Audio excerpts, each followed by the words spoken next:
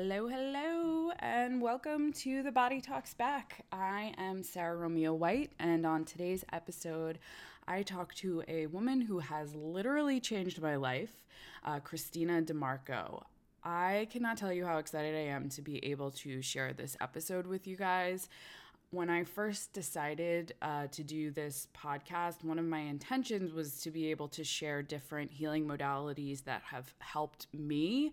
And so to be able to share with you a conversation that I have with someone who I have worked with personally for years and have it be the person who has made the biggest difference on my healing journey and in my life, and in the life of my husband and so many different people that I know, makes me so incredibly happy. I've literally referred everyone to Christina anytime that anyone comes to me and is like struggling with something, has questions about, their life is in a transitional period. I'm like, you have got to call Christina. And every person I know who has worked with her has come back from a session with her like a changed person. Because, guys, she is magic, like actually magic. She's a channel, an intuitive healer, a spiritual mentor, a light worker, a teacher, and a conscious creator.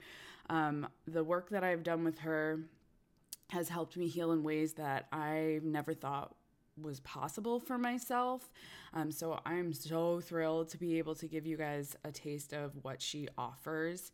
I'm also really excited for her to be able to give more of an explanation of what she does, because I am terrible at attempting to explain it to people.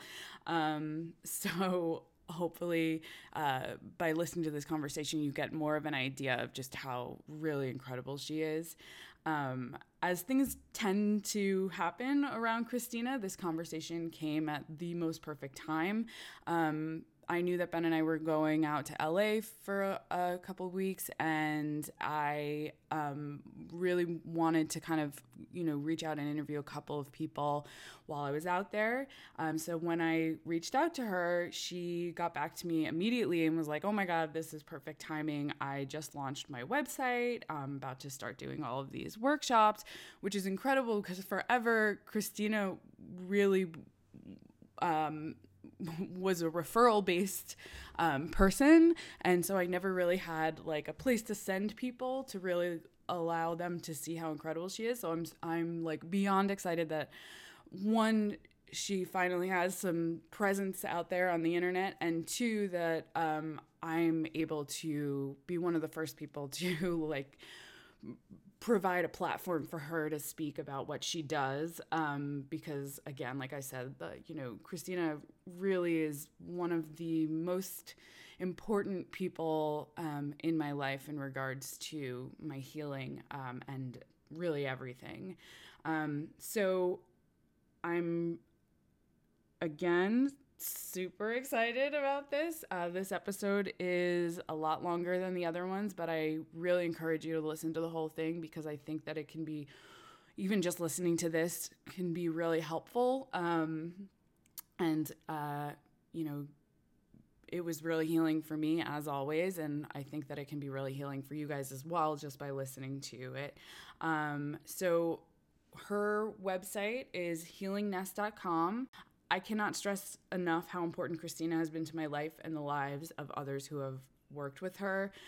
So if you listen to this and are like, oh my God, I need to reach out to this woman, you are in luck, because it doesn't matter where you live. She works remotely as well as in person. She does Skype sessions and phone sessions. And if you live in Los Angeles, you can work with her in her incredible home where she does her sessions.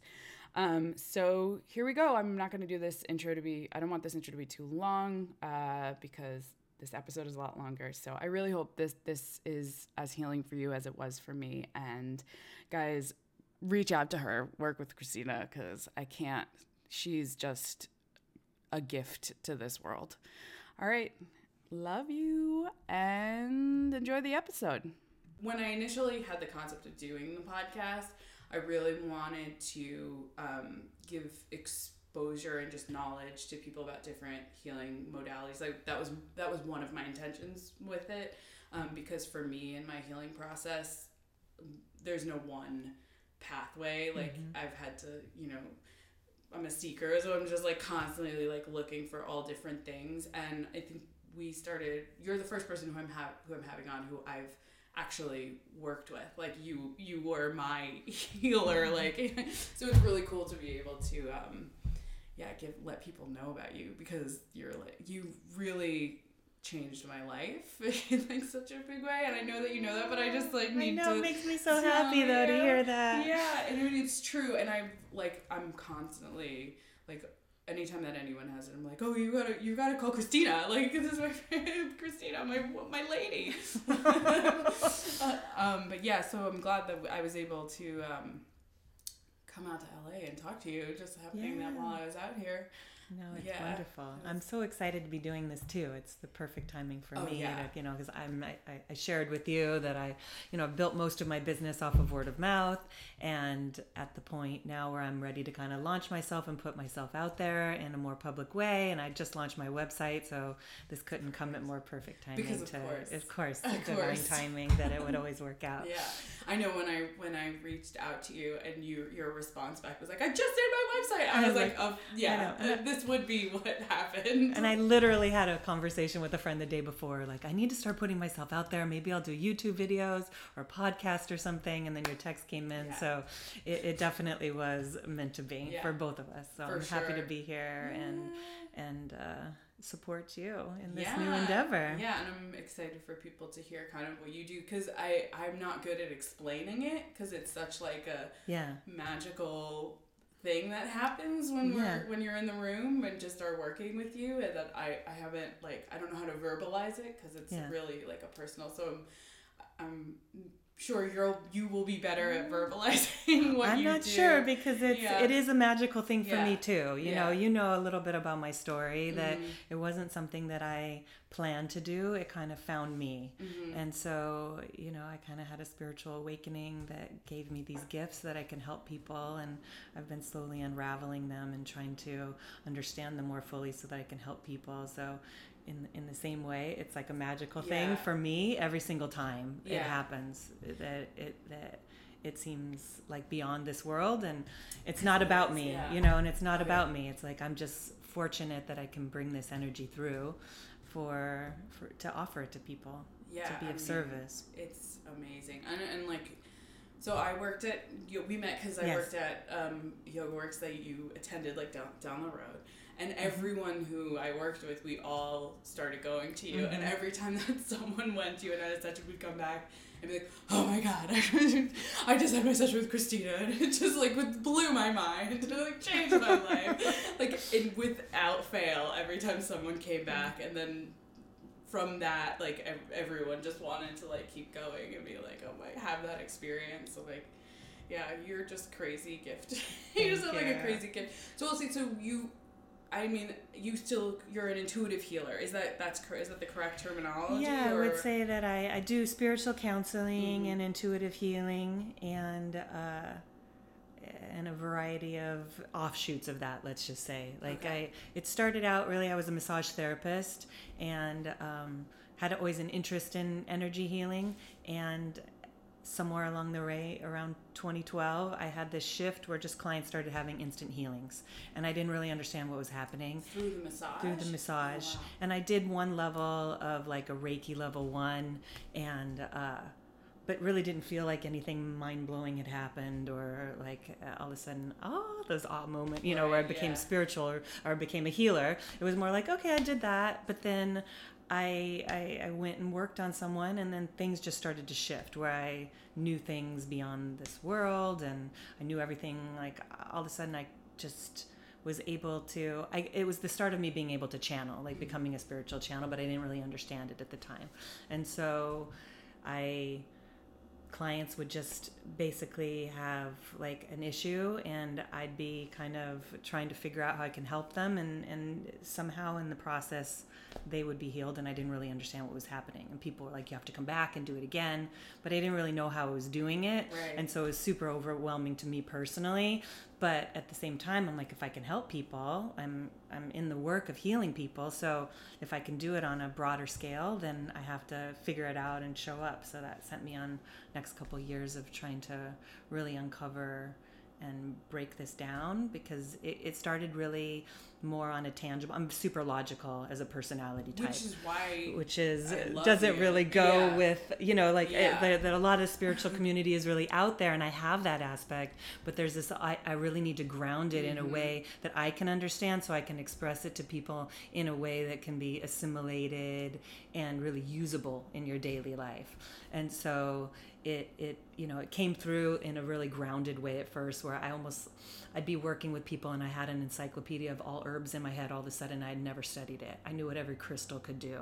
I knew what flower essences would do. And I would know it in the language of the person that I was working on. So if they're from India, I would know it in their language, and I never studied that language. And I'm like, what's happening? Am I literally becoming crazy right now? Because there's voices in my head and I'm knowing these things, but I don't know how I'm knowing it.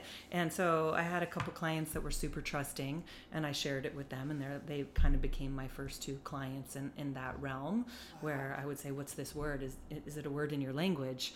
And they would say, oh yeah. And I'm like, and is it something like, they would say it means this, and I'd be, is it in that drawer over there at your house? And I'd never looked in that drawer, and it would be there.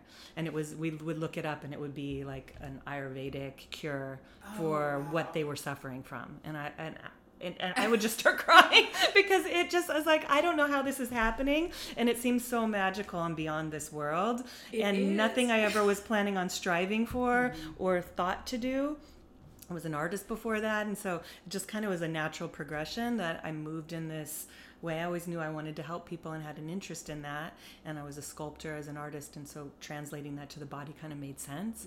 But this whole awakening kind of just sent me down on a whole other path. So there was a number of years where I didn't really share a lot of it with people. I was doing it more internally, and I'd be with clients and still doing massage at the time and sneak off to the bathroom with my phone and look things up, because I was so afraid to say it out loud and have it be wrong. But then every single time it would be right. And I'm like, how is this even happening? Like, it doesn't make any sense to me at all, because I'm so logical. Right. And so it really went on like that for so long that my friends, I would call them every time, like almost in tears, and they're like, when are you going to get bored with, like, when are you going to just accept that this is the new norm? And I'm like, it's just, it doesn't even seem like it's me that's doing it. And so around the time when it first happened, I met a woman who was psychic at a party, and she cornered me and basically was like, you know that you can heal people's organs, and you know that this is your gift and you're supposed to do this. And I was like, no, well, I'm doing it, but I don't know how I'm doing it. So if you hadn't talked to her, she no. just like sought she you just out? thought, well, we were at this crystal party, you know, and so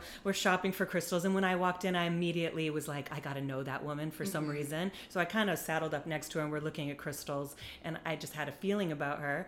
And then as the night went on, it was one of those groups where you're going to be in a circle and you know, share. And so we were all in the circle, and afterwards she came up to me, or I actually went up to her, because I just had this feeling like I wanted to be her friend for some reason. And I'm super shy naturally, but for some reason I got bold in that moment. So I kind of went up there sheepishly, like, do you want to be my friend? And so she was like, oh my God, I have to talk to you. The whole time she could see guides and angels. So she basically was like, your angels were in my face the whole entire time. You have to know that this is your gift. And they're saying you don't understand what you're doing, but you're doing it, and they're helping you. And so she basically gave me permission. She's like, you know about all herbs and everything. I was like, oh my God, that's what's happening. Like, this is the mechanism by which is happening.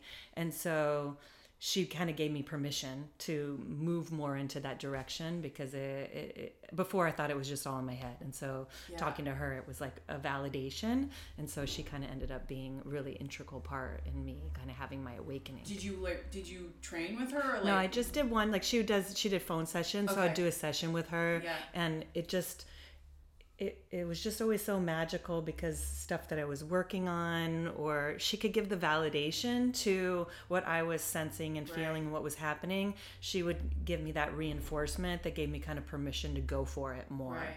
And confidence. So the confidence, because it's, you know, especially because this isn't a world that has, you can get training, but no one can really train you to be, it's an internal process of awakening. Totally. And so you kind of, you can get, it's not tangible, it's not logical, you can't go study it in a book. You can, but then it has to be translated in a way that, because you're interpreting energy, which there's not a book on how to and I think everyone do that. Does it differently, and everyone does it, and every single person is different. So that's where I started, slowly.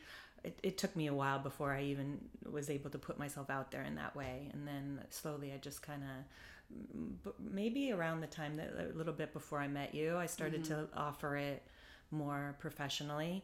And so kind of sheepishly at first, and I was shaking every single time, but I was like, okay, if I can help people. And I knew that I had a couple people that I had instant healings, like beyond, like that were magical to me, like third-degry burn healed in one session, that or someone with an ulcer and is gone, and I'm like, oh my God, how am I? And then I had like this, the catalyst really was, I got connected through a friend to this baby that was born with a birth defect, and I offered my services for free because I was like, I really want to, if I can do this, but I didn't feel comfortable charging. And so there I had to go to the hospital. I'm in the ICU with the baby and in the NICU, like doing my crazy healing with the doctors are walking around, and I'm like, oh my God, I'm really that lady in the room right now. But I have to help the baby. Like I have to help her. And so from that, the baby basically like made a recovery, and they were going to have to take out an organ, but I didn't want the organ. Like I really felt that the organ, intuitively, that the organ can be saved. And so I was psychically kind of trying to work with the doctors and work with her energy and move it. And the next day when they had the surgery, the doctors told the husband, when we got in there, it wasn't as bad as we thought, so we didn't have to take the organ. And that's exactly the message I had been sending psychically to the doctor. It's not going to be as bad as you think it is, and you're not going to have to take. And so he kind of said the same words, and I was like, oh my God, this is like for real. This is crazy. And so from that point, then I was like, okay, I have to start to figure this out. So it just kind of, it was one step at a time with each client, what works, what doesn't work. It really started as a hands-on healing, and me really, doing more like a hands, because I was coming from the massage background, so it came from more manual. I did medical massage, so I kind of understand the mechanics of the body, and so it came from that respect at first, and then it kind of became a hybrid, because I realized like I was helping people heal things, but then they were going away and it was gone, and then they'd come back a month later and it had recreated itself. So being super practical like I am, I wanted a system that like, okay, what's happening? Like it's gone. They're tell me it's gone, and but then somehow along the way it gets recreated. And so there's that mind and emotional aspect that I felt like I really needed to get into to break down of what's happening. There's obviously cellular data that's holding that energetic frequency of the sickness in the body, but there's something that's feeding that and driving that on a deeper energetic level. So it set me on a course of really trying to understand the mechanics of energy in a way that I can explain to people that seems usable in your daily life, and to really get at all aspects of someone's energy in a holistic way. So it's not you're just treating the body. You got to look at, okay, so it's the body, but what's going on in your emotions, what's going on in your mental landscape, and how is that happening on a spiritual level from higher aspects of yourself, and how does that interplay within your reality within yourself, but then also how you relate to the world, and from an energetics of manifestation, how does that then bring responses back from the universe, from how you've set up your personal vibrational landscape, how that is that getting translated by the universe and sent back to you to create your inner and outer reality, so that I can kind of figure out how to help people get what they want in life and heal their bodies, but also be like happy and feel abundant and on all levels of your being. I mean the reason why I was so drawn to you, other than just like your gift, and we worked, just like for full disclosure, mostly on the emotional level, or like all on the emotional level. I feel like very few times I got on the table, just because that's like what I resonate with. I probably should do more body stuff, but I'll get there. But like on the chorus level, most things are generated from the emotional landscape. Absolutely. So you know, in truth, you can't even have a thought without having an emotion behind it. Right. Because even if I'm I'm looking at this wall, and we're in a room you guys can't see, but there's a green wall. If I have a green wall, I like the color green. Right. So I have a fondness for, like, just by looking at it, I'm already having a feeling beyond it. So everything, even if everything in our body is sensing and feeling. Right. So on a deeper level, really everything is getting born from some emotional. Yeah. And I'm very somatic. So like I know, and as you're aware. But the thing that drew me most to you, and I think maybe it's obviously was meant to be this way, and it's such a gift that you figured that you are such a logical person, and that you figured it out like later on, is because you are so grounded. And anytime that I would recommend you to someone else, I'm like the things that are gonna happen in that room are gonna be bananas crazy. Like you're gonna be sitting there and be like, how the fuck does she know this? And like what is going on here? But the way that she's going to relay the information to you is going to normalize it so much that it's going to be like, oh, we're just having a regular conversation here, but my guides are keep fueling this crazy stuff that's going on, that there's no way that Christina could have any idea that this was like happening in my life. Yeah. But because I feel like, I'm a seeker, so I've worked with a lot of different people and a lot of different types of healings, and there's a lot of different types of healers, and for me, like, it has to be grounded in reality. Like there needs to be a level of to stand, like a place that I can logically look at and be like, okay, well that makes sense, because it's not just ethereal, it's like not just up here, it's also like just fully grounded in reality. And you're just so good at doing that. And I think probably because it just came to you, like it wasn't like. Well, and I had to teach myself, but also for me, it has to be usable. How is it helpful? And so I'm a seeker as well, and I've been to a lot of different healers, and you have these magical experiences, but even just from a personal standpoint, I've walked away like, well, what do I do with that now? Like, how do I integrate that? How do I actually act from that place in my life? And so when I stepped into doing this work, I wanted to make it like, I'm aware that I'm like a crazy lady that's talking to guides and angels off the planet, but how can I translate that in a way that's accessible and usable, and like you said, normalize it so that it doesn't feel that it's beyond this world, but of this world as well. Like, so that you can ground it, because if you can't take it and own it in your energy and be able to act from it, then it's not going to make the shift in your being. You have to be able to absorb it and integrate it. Yeah. And I always and you always give, I don't know, maybe you don't do this with everyone else, but for me, like I always lead with homework. Which is my kind of like, at this point in my life, when I look at healing, because I have a therapist now, and with her, like in our first session, I was like, I need homework. Like I want homework, because if people don't give homework, I'm kind of like, I don't, maybe you're helpful for someone else, but like you need to be able to leave the room, and if you're gonna help heal yourself, like you can't not have something to work on. And I feel like I really within working with you and just constantly I have notebooks and just like all of these like hours of recordings that I can go back to and be like, okay, this affirmation and this thing was like a meditation or like whatever was something that this worked now, and if it's not doing the same thing, then like I can go back and I still have this like wealth of like things to choose from to like work on next. And I think that's why I've worked with you for so long, because I'm able to like take what happens, work on it. I mean, that also, to give myself credit, like that's also because I'm willing to do that work. I mean, not everyone's willing to do that. I want it. Like I'm a junkie for that type of stuff. So I'm like, yes, like, okay, there's something I can tangibly like take and do. But then, so it's like I haven't needed to be like, okay, every week I need to come back and like and re-up, because I'm like, I have this like thing that I can work on and like work on until it doesn't work again. And then I'm like, hey Christina, like, can we have another session? Like, I've gone through all my things.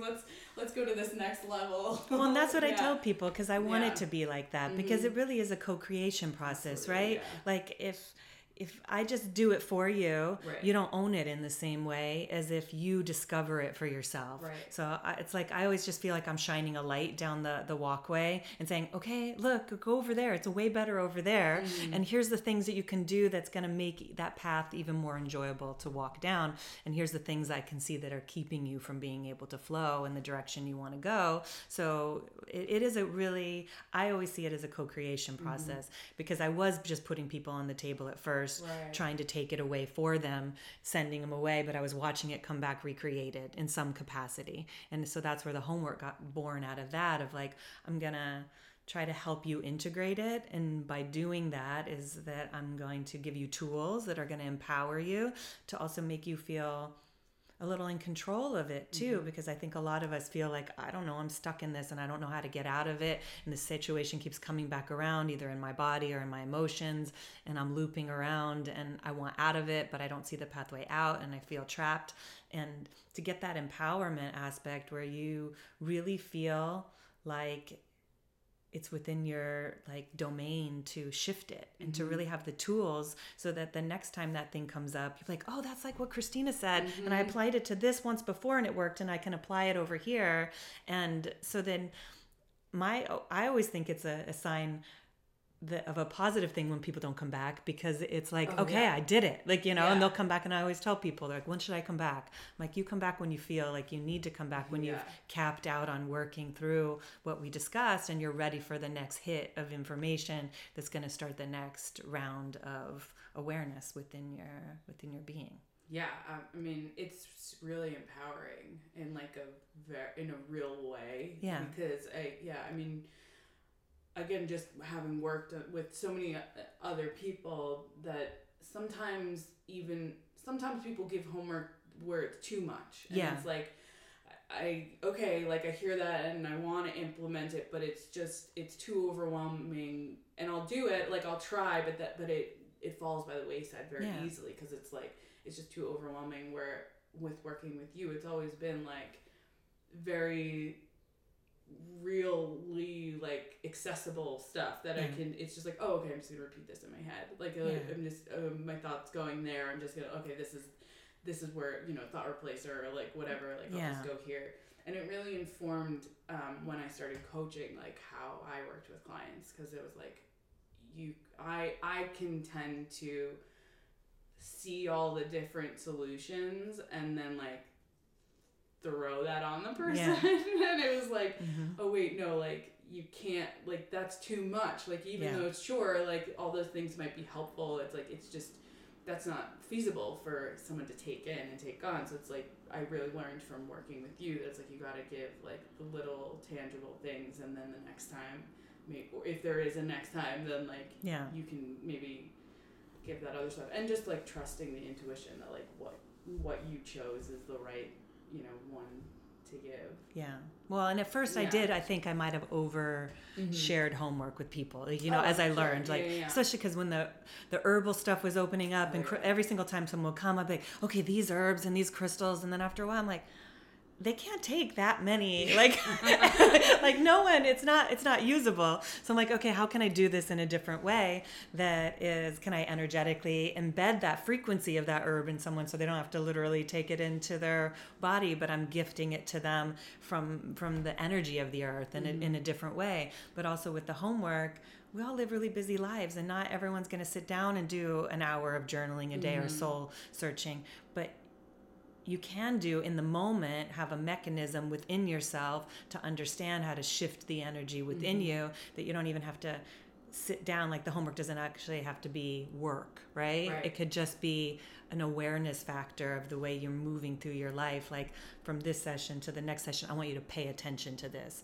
Like we've talked about this, now you're aware of it. Now go out and see the way what I've shared with you, of what I'm witnessing in your energy. how it's actually relating in the world, and catch yourself doing this thing that you're doing unconsciously you didn't realize you were doing, that's generating this outcome that you don't want. And so then once you see it, you can shift it, right? Because if it's just hidden in your energy, it's just acting unconsciously, and it's more like, that those unconscious belief systems or some wounding or blocks are more running you instead of you running them. And so when you can see them, you have the capacity, it gives you the empowerment to shift it. And so I kind of feel like that's how I do. It's like, when I'm a healer, I call myself a light worker. So I just always feel like I'm shining the light. Like, here's the light. Let me just show you what I'm witnessing and what I can bring through from higher levels of consciousness of your being, of how I can be of assistance in helping you get at the best life that you want to live.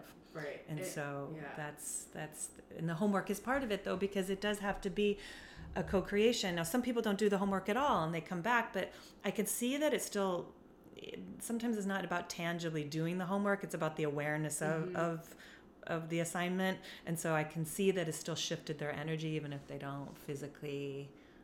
You're going to go at it in a different way because you're really self-reflective, but some people don't delve in as deep. But whether people have done the homework or not, I could still see the shifts somehow. It still works in its I mean, I think that like for me, I'm a person that like has in order for those shifts to happen, I have to do it. I don't necessarily think everyone has to do it. And like you said, like even just the shift that I feel just having a session, like whether I go home and do anything or not, like the shifts and the things that come up and the awareness, the consciousness of these things, like, and I'll say even for Ben, like when, Ben's not really a person who maybe is gonna like do the homework on a daily basis. Like he'll do it, but like I just get obsessive, and he also has a much busier life than I do, and I think so like I'm lucky in that sense that like I have time to like really be like, okay, I'm gonna put this focus on it. But with him, like the shifts that happen just from having a session with you, it's like I witness it for, and really anyone I know who has like worked with you, like, and have had that experience of just sitting and like, whether it's on the table or whether it's having the conversation and whatever and what comes through, there's such a huge shift, and it's a shift that lasts. Like, I mean, it makes me so happy though, because that's my goal, is to make it so that it's usable and tangible, and that people can hold on to it, right? Because it's like, it's to be able to help people get where they want to go in life is such just a beautiful thing for me, just in my own personal life. It's so gratifying to get to help people, and to be able to see people take it and run with it and create the life that they want. And it's really been a journey in me of figuring out how to deliver that, because each person is so individual and unique, and that's why I never do any two sessions ever the same. Right. Is because some people are all on the table, because they can't go into, they have to go through the body to get to the consciousness. Right. Some people have to go in through the emotions to get to some people have to go in through their mind to get. So it's like I'm trying to read the pathway that each person can absorb it and integrate it best. And so you're going to go in through the emotions, because that's your your pathway, that's your entryway in, and from there we can get to all the other avenues. And so my goal has always been to, how can I really read each individual person? That's why I meditate before a person comes on each session, because I'm really looking to work with your guides and your higher self to have a understanding of how I can best be of service and what's the pathway in. It's more like I'm trying to look at what your potential is, but also what's available today, right? Yes. Because there's the where we want to get to, but if I try to jump someone there that fast, they can't absorb it and they can't hold on to it. So it's like, here's where we're going, here's our journey together, and yet here's what we can get to today that you can absorb and hold, that's going to make the shift, that you can integrate, then move on to the next step. Yeah. Or some people I can just jump, so it and that's why it's really reading each person as an individual and not having it be a system in that way, so that it's really truly a unique process, and it's fun for me because it's like coming from an artistic background, it's a creative process in that I'm just creatively working with someone's energy. in the way that I would paint a painting or make a sculpture, because it's just, how can I shift this composition of the way this person has arranged their energy into the beautiful picture of life that they want to live. And so it's an extension of that. Looking at it, I never like that, but that really is. It is. It's the same. And then channeling is just a creative energy on a different level. And I'm working with light and sound, which is all creative. Most creative endeavors are visual in some respects. So there's the light, or music is the sound. And so that's the similar energy to me. When you say you create with light and sound, is that like, what do you mean? Like, is so all energy, all energy on the planet is born from light and sound. Sound is really the first emanation from source energy, and that sound then gets translated into light so that it can travel, because sound can't travel in a vacuum the way light can. So everything on the planet is arranged in blueprints that are then born into form from sound and light. It's just kind of a big energetic matrix. You can look at some of the work of Einstein where he's talking about the unified field theory. And so science is really starting to come to this like really great confluence of kind of crossing over. You're seeing that in some of the quantum physics stuff, is that where the two worlds are kind of meeting. You can see it in nature, right? Like there's a pathway in nature that's constantly creating. It's a creation destruction cycle, and it works on its own. It's just like being driven somehow. We don't really understand it, but there's these universal laws that are happening there that are driven by that light and sound element. We have the sun, we have the elements that are making the world around us. And so kind of the new work that I'm doing is really to try to break down those mechanics of how is nature doing this unlimited supply? Right. Nature, there's no limitation in nature, and it constantly keeps rebirthing itself.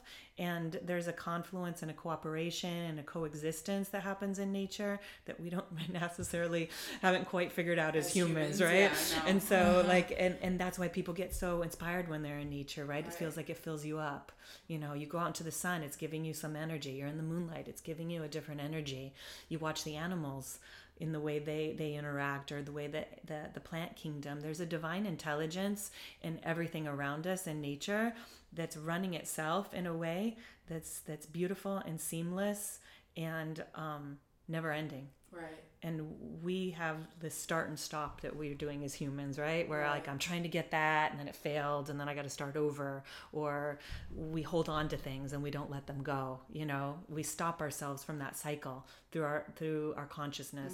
So I'm really trying to right now, breaking down the mechanics of like how that frequency and vibration and how that energy of resonance that works, where like attracts like, that you hear about in energetic teachings. Yeah. What's the mechanics of that, and how is that working as an vibrational reality within our bodies? And you can break it down into the mechanics of the body and in the way that people talk about the chakras or the aura, or the nadis or the meridians.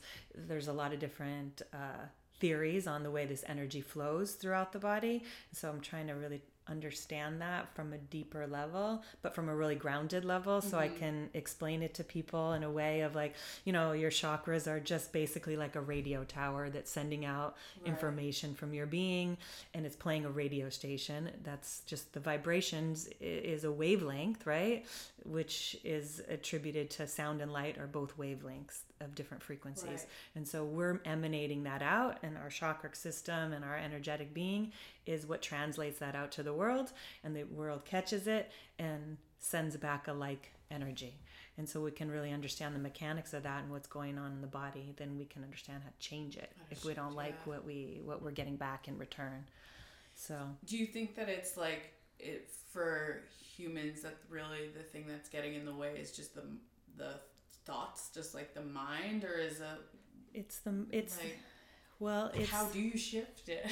Well, that's what I'm breaking that down now. So when I look at it from an energetic standpoint, it is the concepts of lack, limitation, and deprivation, that scarcity mentality that we all live in. It all breeds from a concept of separation, right? That because we're in physical bodies, it's I'm separate from you and I'm separate from that person, and then it extends out into belief systems and then we make definitions around the world around Right. us, and we make judgments. Yeah, So yeah. it really comes like, if I break it all down to its core, it's really coming from the energy of judgment and rejection and fear. So those three energies are the core that every other emotion, negative emotion, I would say, gets built off of and then gets gridded into our system in some way. Oh, this is fascinating. So the therapist who I'm working with, she's a somatic therapist, because I'm trying to work more through the body. Fantastic. But she kept was telling me because for me, like I'm still sending out that vibration, and I think in this last year I had a lot, like struggled a lot with depression. I kind of like got into a place where I was dealing with depression in a way that I hadn't dealt with since I was a teenager, like suicidal and like was just kind of like high. I wasn't in a place where I was like could call you, because I was like I need to deal with this before I can even feel this stuff. But when I first went to her, she was like, well, of course you're sending off that vibration, like anyone who's gone through as much trauma as you've gone through, or just trauma in general, it like shifts your I don't know, like DNA, or not, your cellular. And she was telling me just through, I think like a few sessions ago,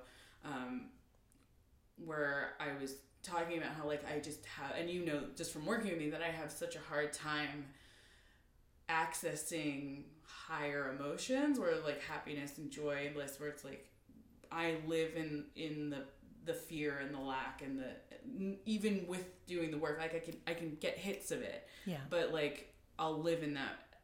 I start from there, even with trying not to. And she was like, well, I don't remember what it's called, but whatever is here, like this part of the brain, she's like, well, that is what you were saying. Memories are stored.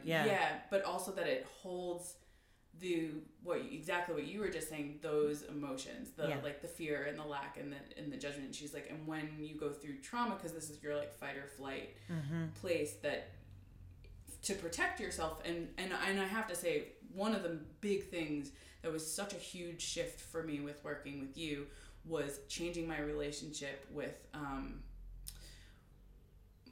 all of my stuff, all of my eating disorders or the mental illness and stuff, and recognizing that it was just me trying to protect myself, and that it was coming from a positive place. It just like showed up in the way that it showed up, but in reality it was just me being like, oh no, this is happening, like I need to make myself feel better, or I need to protect myself. And so she was like, because of that, it's that I'm starting from here. So from the physicality of your brain, right? So we have our physical brain, and then we have our mind.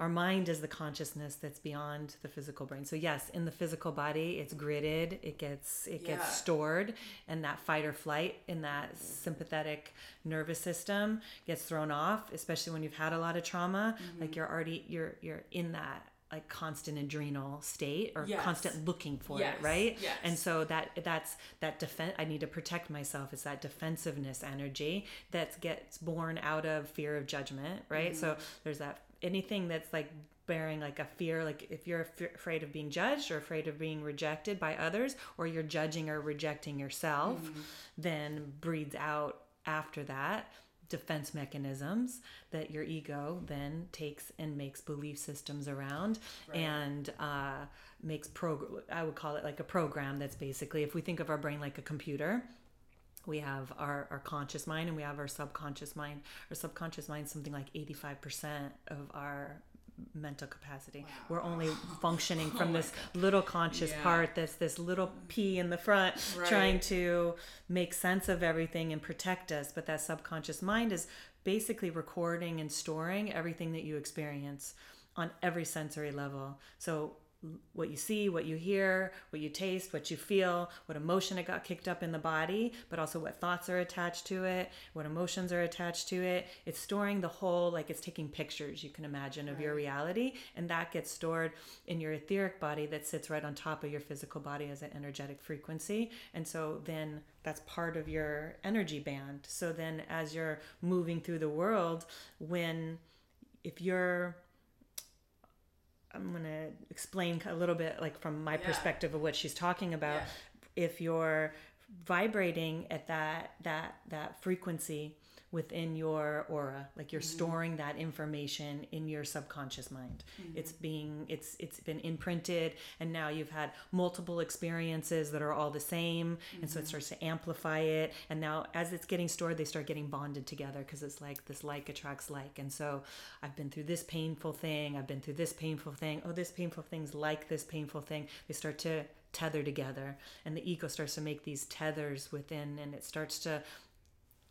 they start to become almost bonded energetically. So then when this feeling comes up, that thought that you had at the same time is now attached to it. So then you can't almost experience that feeling without those thoughts coming up, because they're unconsciously attached and you're not even aware of it. So something comes up that makes you feel judged, and it might have been something really small, right?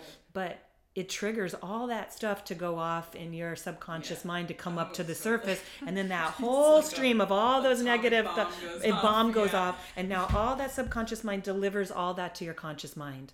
Now your conscious mind is like, oh my God, okay, this isn't a safe situation, and starts to function from that reality, and not even really able to see what's really happening, because it's clouded by all of that past that's stored in your energy.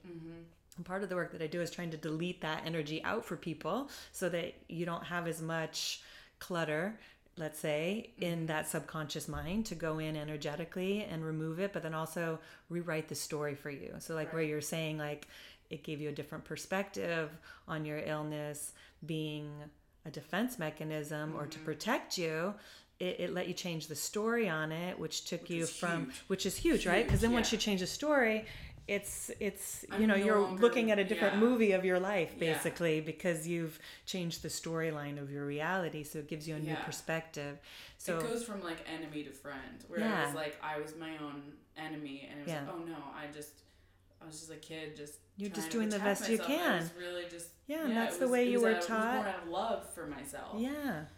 And so this stuff that gets collected in the subconscious mind, which then gets collected in the mental body, which is another extension, and the emotional body. These are all layers we have 4 bodies within our energetic being, within the 3D world. It's our physical body, our emotional body, our mental body, and then what people call etheric, or your spiritual body. These are all like frequency bands that are just storing information of things that you've experienced, and then they can get tethered, and they're communicating with each other. When you've had repetitive stress or repetitive trauma, or gone through difficult situations, or you have wounding of some sort, it's being stored in there, and it's communicating unbeknownst to you, and starting to create a reality, because that's the frequency that your being is broadcasting out to the universe unconsciously. Like if you imagine you're a radio tower, that's the music that your energy is playing to the universe, and the universe is like, okay, Sarah's got this music,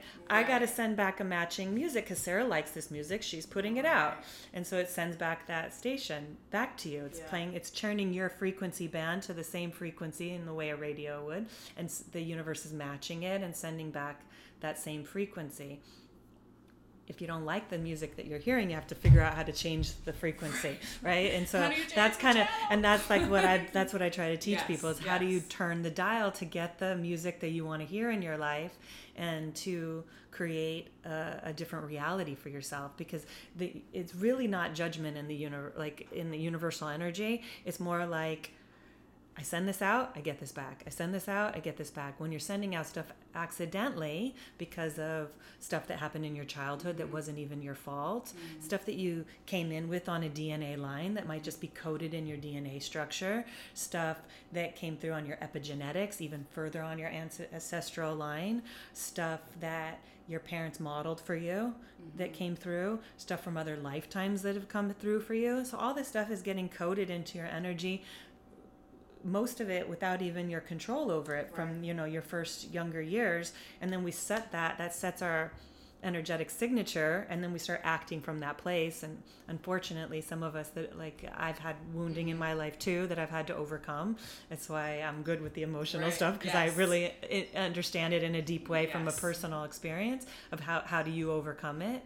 And so how, like, really looking at like how that gets born in the energy and where it gets stored, whether it's in the cellular data, like all of these experiences are getting stored somewhere. So that's what I was saying, where every situation with the client is unique, because I got to figure out, okay, is it being stored in the gut brain? Right. Is it being stored, in their mental body? Is it being stored in their emotional body? Like, where are they holding it, and what messages is it delivering up, and how is that short-circuiting their energy from running at its fullest? Right. And so it's really, it does come down to breaking down, like finding within your being where those energies of judgment, fear, and rejection, whether I'm rejecting pieces of myself, because if I'm rejecting pieces of myself, I'm going to get rejection from others. Right. It's just the nature of, there's no judgment. It's just in nature. It's just like, well, Christina's rejecting herself, so she must want to be rejected. So right. It sends back the rejection. And same thing with the judgment, which then brings fear, because no one wants to be rejected or judged. And so then on top of that comes the shame, the blame, the guilt. All those other energies are born off of these core underlying misalignment of energy, I would say, misqualified energy within our being. Ultimately, we're supposed to be living from the energies of oneness, of confluence, of cooperation, of love, abundance, and joy. Like, that's the energy, that source energy that creates everything in nature. Yeah. But so when you ask the question, to go circle back around to it, when you ask the question about like, how do we as humans not line up with nature? Yeah. It's because we're running these frequencies that nature doesn't have naturally in them. And so we cut ourselves off from that natural flow. There are divine laws, or you can call them universal laws, that exist within nature that run everything, but we've lost touch with how to line up with them. So what I'm trying to bring through is like the next piece of my work is to really teach people on a broader scale, what are these laws like, and how do you get at that deprivation, lack, and limitation? How do you get rid of the judgment? Where is it stored in your particular body, and how? So coming up with a whole workshop series that I shared with you a little bit to try to try to break this down for people in a way that's one step at a time, that doesn't feel overwhelming, that you're going to go, okay, this workshop, we're going to work on this as a group. First, we're going to teach you how to self-assess, like how to even figure out what's going on in your energy, because then you're empowered to know how to do that even without me. Right. Then in your daily life, when something comes up, you're like, oh, that's like that thing. Okay, I can figure out what's going on, because we're not really modeled with it from most of our parents don't really teach us how to go inside and really get clear on what's going on, and how to then communicate it to ourselves and then communicate it to others, right? Our parents, there's no like rule book for parents, and they were doing the best every parent is doing the best they can from their vantage point with what they have to work with where they are. And so, it takes away that blame of any childhood stuff, that even if we've gone through a hard thing on some higher level, we have to see it as a lesson, and see it as a stepping stone getting closer to being our most expanded self. So whenever you have a contraction, it's trying to show you where there's a limitation that your energy wants to expand past. Yeah, totally. And I think, and I've always known this on my own like healing journey, that like it happens in layers, and I think this like last one, that even though I was really low, it was still like there were moments where I was like, I had lost hope, and I was just like, this I'm not going to like do something drastic, but like I need to figure out how to find a way where that's not the escape that I go to. But even then, even in those moments, like there's always something there that I was like, because I'm consciously aware of it, and because of the work that I've done with you and the work that I've done with other people, that I'm like, okay, well, this is like, there's a reason why this is happening, and this is another rung on the ladder, even if it feels like a lower one. It's not actually, like I'm still like climbing. It's just, I needed that to happen in order for me to take care of certain things and like go back and deal with certain things, and it's really shifted things for me, and also for Ben and I, because that's just kind of how it always happens because we're like, the two of us. Like I wouldn't be where I am now if it wasn't even for that most recent, like, yeah, but sometimes we need that though, because I think a lot of times, you know, at least for myself, like you're on this path to awaken or to get where you want to go in this life, or to resolve things that you don't feel are working for you, and you feel like, okay, I've done it, and you get to a point, but there's this hidden stuff that's still buried under there that you kind of haven't touched, that maybe you hopped over because you want to just be done with it so much, right? Like, I'm so sick of feeling sick or tired. I don't want to like look at my stuff anymore. I just want to be over it. And so there's pieces that are buried, and so sometimes we have to sink back down into it. It does feel like you've gone backwards sometimes when you're in it, but I always see it as like you're on this ascension path, but sometimes you have to circle back. It's like a spiral, and you're just circling back to get the crumbs that you missed, and sometimes it feels like because you've come so far, and then when you get pulled back into it too, it's like it feels, and it also, you can really feel the disparity between like how far you'd come to when you got pulled back into it. So before it was just your norm, so you didn't know anything but that, so it was just natural, and then you move past it and you dump back down into it, you're like, oh no, not this again, right? And so but those sometimes are our greatest teachers, because we can go back from a higher awareness, which then allows you to see things in a different way, right? And it's taken you now to the somatic aspect, right? Which you weren't comfortable with before. Right. And so look, like if that was the shift that came out of it, which is huge, it gives you a different relationship to your body on a whole other level, then, you know, it's a hard time, but the rest of your life will be free of it. So the other thing that happened, and it was, and I don't know what exactly your opinion is on this, but for me, it's only been like a month and a half, but I went back on an antidepressant. I was like, I'm on Wellbutrin, and you know my history, so like when I was a teenager, I was taking 15 to 20 pills a day of all different things, and when my doctor kind of like really pushed this on me, and I was really apprehensive about doing it because, you know, I want to be able to like heal the things on the levels that like when I work with you and when I do that stuff, and then I realized I was like, well, if it gives me a leg up right now, so that then I can like really take in this work and really, you know, where I'm not just like sunken and then trying to like do all this healing work from the bottom of the ocean. Like, I'm like, if it gives me just like a little bit of a lift up, just to then do the work, and then maybe I won't need it anymore. But it's been so awful. Well, but I do believe that. Well, but you know, you got to be able to get on the playing field if you're going to play the game, right? And so, if you can't even get up in the morning and you can't function, and you're having thoughts that you don't want to be here anymore, if there's something that's going to get you out of that state to be able to see from a different perspective and have a different awareness, then why not use it, right? Totally. Like, you know, all of medicine was created from source energy too. It's just using it consciously.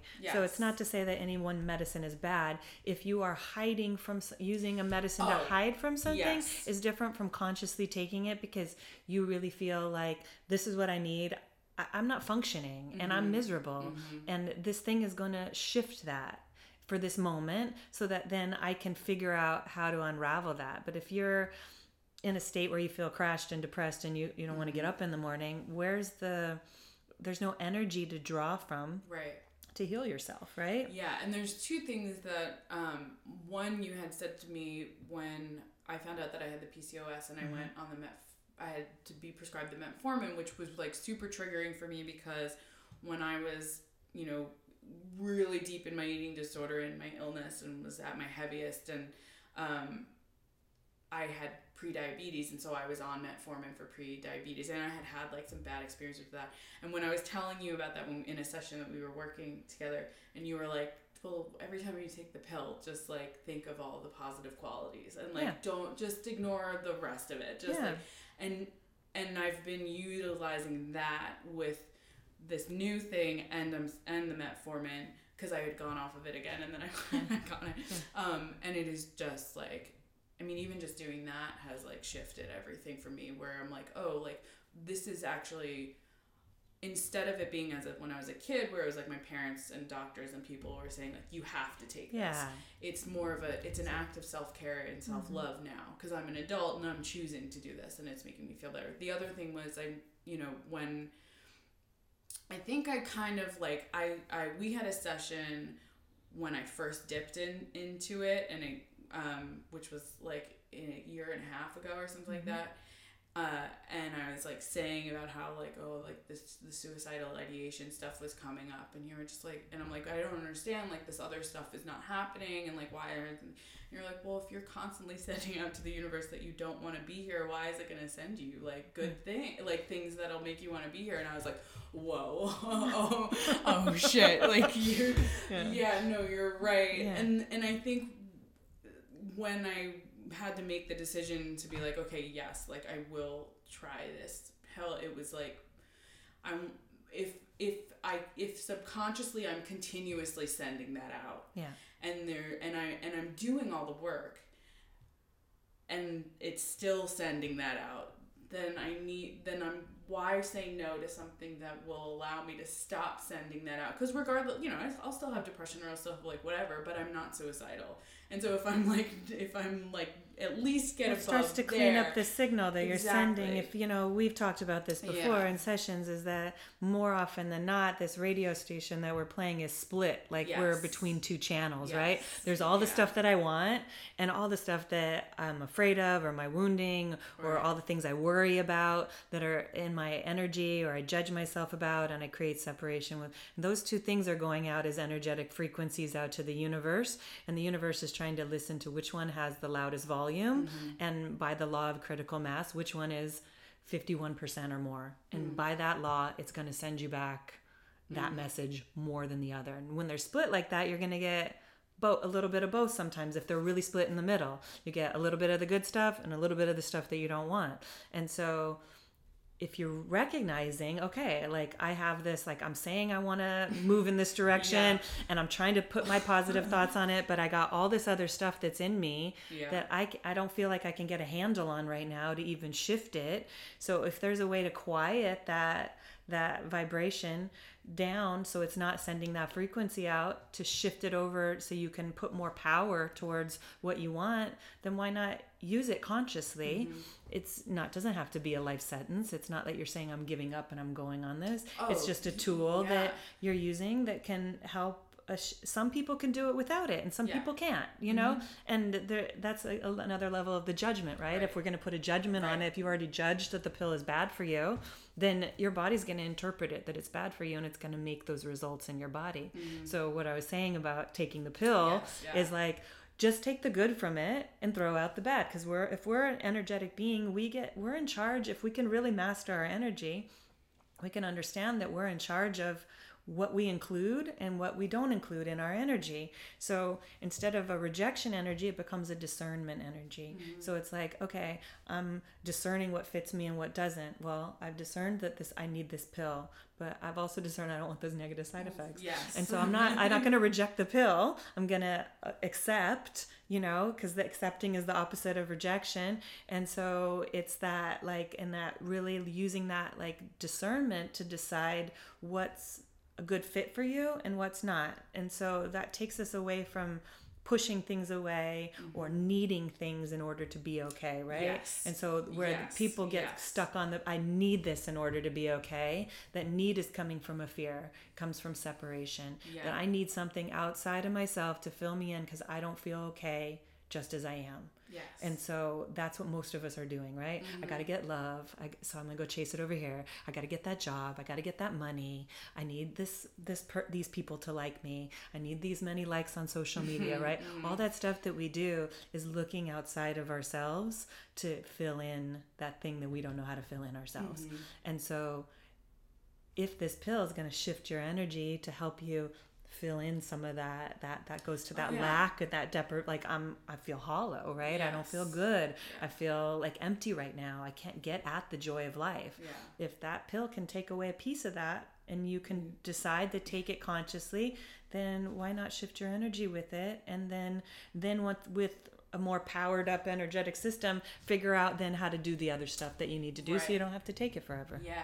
And I think, and the reason I bring it up is because I know, like, if I think there's one thing that I've realized, even just from like being forced to kind of leave the yoga world, and I've talked about this a lot with other people, but I've been given a different perspective of things, and I think one of the many reasons that I've loved working with you is because you are so grounded in reality that there is no judgment on either like, do what's going to help you, like do what's going to lift you up, and I think a lot of times we can get caught in the extremes, and it's like, if you're in, like you were saying, like in this world, like where you can be in like the woo woo and like the whatever, and not grounded in reality, that I know for me, like, you know, even though I was like, I'm grounded in reality, I still had all of these feelings and judgments around like some Western ways of doing things. And I think it's really important for people to be aware that like a healing journey or like path, whatever, is just, it's different, and it goes in all these different ways. Like, and each person's gonna draw what you need, and there's no right or wrong to it. You know, it's more, if you're leaning on one too much, you know, I think where people get triggered around Western medicine happens as a way to patch up the symptom without looking at really what's going on and what's generating the whole thing to begin with. So from that perspective, I would say, you know, if you're just masking something, it's going to keep recreating itself. Like, you might get rid of that one symptom, but it's going to come back in another way to you, because your system, your body and your energy is just trying to show you something. When it's depressed, it's showing you where there's a restriction, where you're not in abundance, where you're not in freedom, where you're not in expansion, right? And so your body and all levels of your being are trying to show you from a sensory level, you know, what's going on. Okay, you got this stuff that's stored in your field that's clouding it. And when you get in those states where you have so much density because you've gone through so much trauma in your life, sometimes you can't see past it, you know? And so you need someone to come in, like, that's where when I put someone on the table, I'm like, okay, I'm just going to take this off, right? Because it doesn't belong to you anymore. Your mind has moved past it, but your energetic bodies, your emotional body, your mental body, your physical body are still holding on to it. Right. So then it becomes like a discord in your energy. So there's no right or wrong, right? It's about following your path and being conscious and aware of it. It's you know, it's not just all about natural healing, but it's not all about Western medicine. Can you find the path that works for you? And that, everyone's looks different. And for me, like, I was going through, when I was in that low place, I was like, oh, I'm a failure because I have been doing this work for so long. And there's been a lot of times where it's like, when I am doing the work, I can feel the shifts and I can see that it's working, and then so I'm like, well, it's my fault, like, you know, this is my fault, and I'm like, why am I in this place, and blah blah blah. And I think that because of the work that I've done with you, that is why, like, I'm able to, like, pull myself out of here and be more willing and open to other suggestions of things, and be like, okay, like, sure, I'll do this, because then I'll be working from a more stable place instead of these, like, ups and downs and ups and downs and ups and downs from which is where I was. And I don't think that I would have gotten to that place had I not been working had I not done all the work that I'd done with you, because I can tend to be, I'm a lot less now, but I can tend to be a little black and white. Like, I'm mostly not, but when it comes to, like, certain things with, like, even with, like, yoga, where I was trained in a specific style of yoga, and I totally went through a period where I was like, this is the style, like, everyone else is doing yoga is doing it wrong, because this is the one that you have to do. Well, that's that judgment energy, right? We all do it. Like, my truth is more right than your truth, right? That's where competition and all that gets born out of that. Yeah, and thankfully age is, like, I feel like. Yeah, you gotta go, like, whatever. You don't have the energy to fight against it anymore. God. Yeah. And being removed, I've been able, but again, really working, like, the work that I've done with you, it's just, I'm like, oh, this is all malleable, like, this is just, it goes in all these different ways, and, like, things, once you remove one layer, a different layer, like, comes up, and we're just going through this, like, it's just, like, sorting through, And I think, or I know, like, because of the fact that I was already coming from that place of, like, having done this work for so long, that I was able to, like, be like, okay, yes, okay, yeah, I'll take this. Like, where I was, like, before that, I was like, no. Then I'm 16-year-old Sarah again, or 19-year-old Sarah. Well, that's the again. Sarah that's the victim, right? That people are making you do stuff, and you don't have a choice, and that it's, we live in a culture that really breeds that, for lack of a better term, victim persecutor consciousness, right? And so I don't really like the language around that, but it is the case, right? Like it's the difference between. We're trying to figure out as a society the difference between power over versus power with. Power with is that if we all work together, we're gonna all win, and that we're all sharing our power, so that it's even a greater power as opposed to the competition energy we do on the planet. But that also is bred internally, where we compete internally with ourselves, which is a judgment where I can't do that, I shouldn't do that, I'm a failure because of this. I've worked so hard, why isn't it working? There must be something wrong with me. I'm ashamed of myself because I've done all this spiritual work and I'm still in this place, right? Like, I still have stuff that comes up, and I've worked on myself for years, and I'm really open with my clients about it, because it's a very human experience.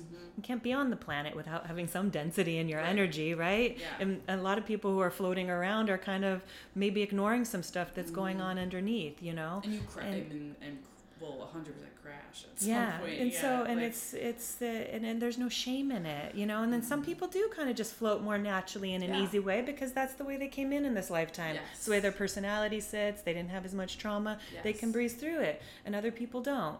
And so it's really that energy of judgment where it shuts us down from even evaluating something. That's that discernment, right? It's instead of just judging it, no is bad, you had the awareness to go, okay, well, let me consider this, because if I can't even get out of the apartment, then how am I going to work on myself, know? And if I don't even want to be on the planet, then something is seriously wrong, and maybe I need a little help in order to get me to a level playing field, so that then you can look at some of the deeper stuff. Yeah, absolutely. And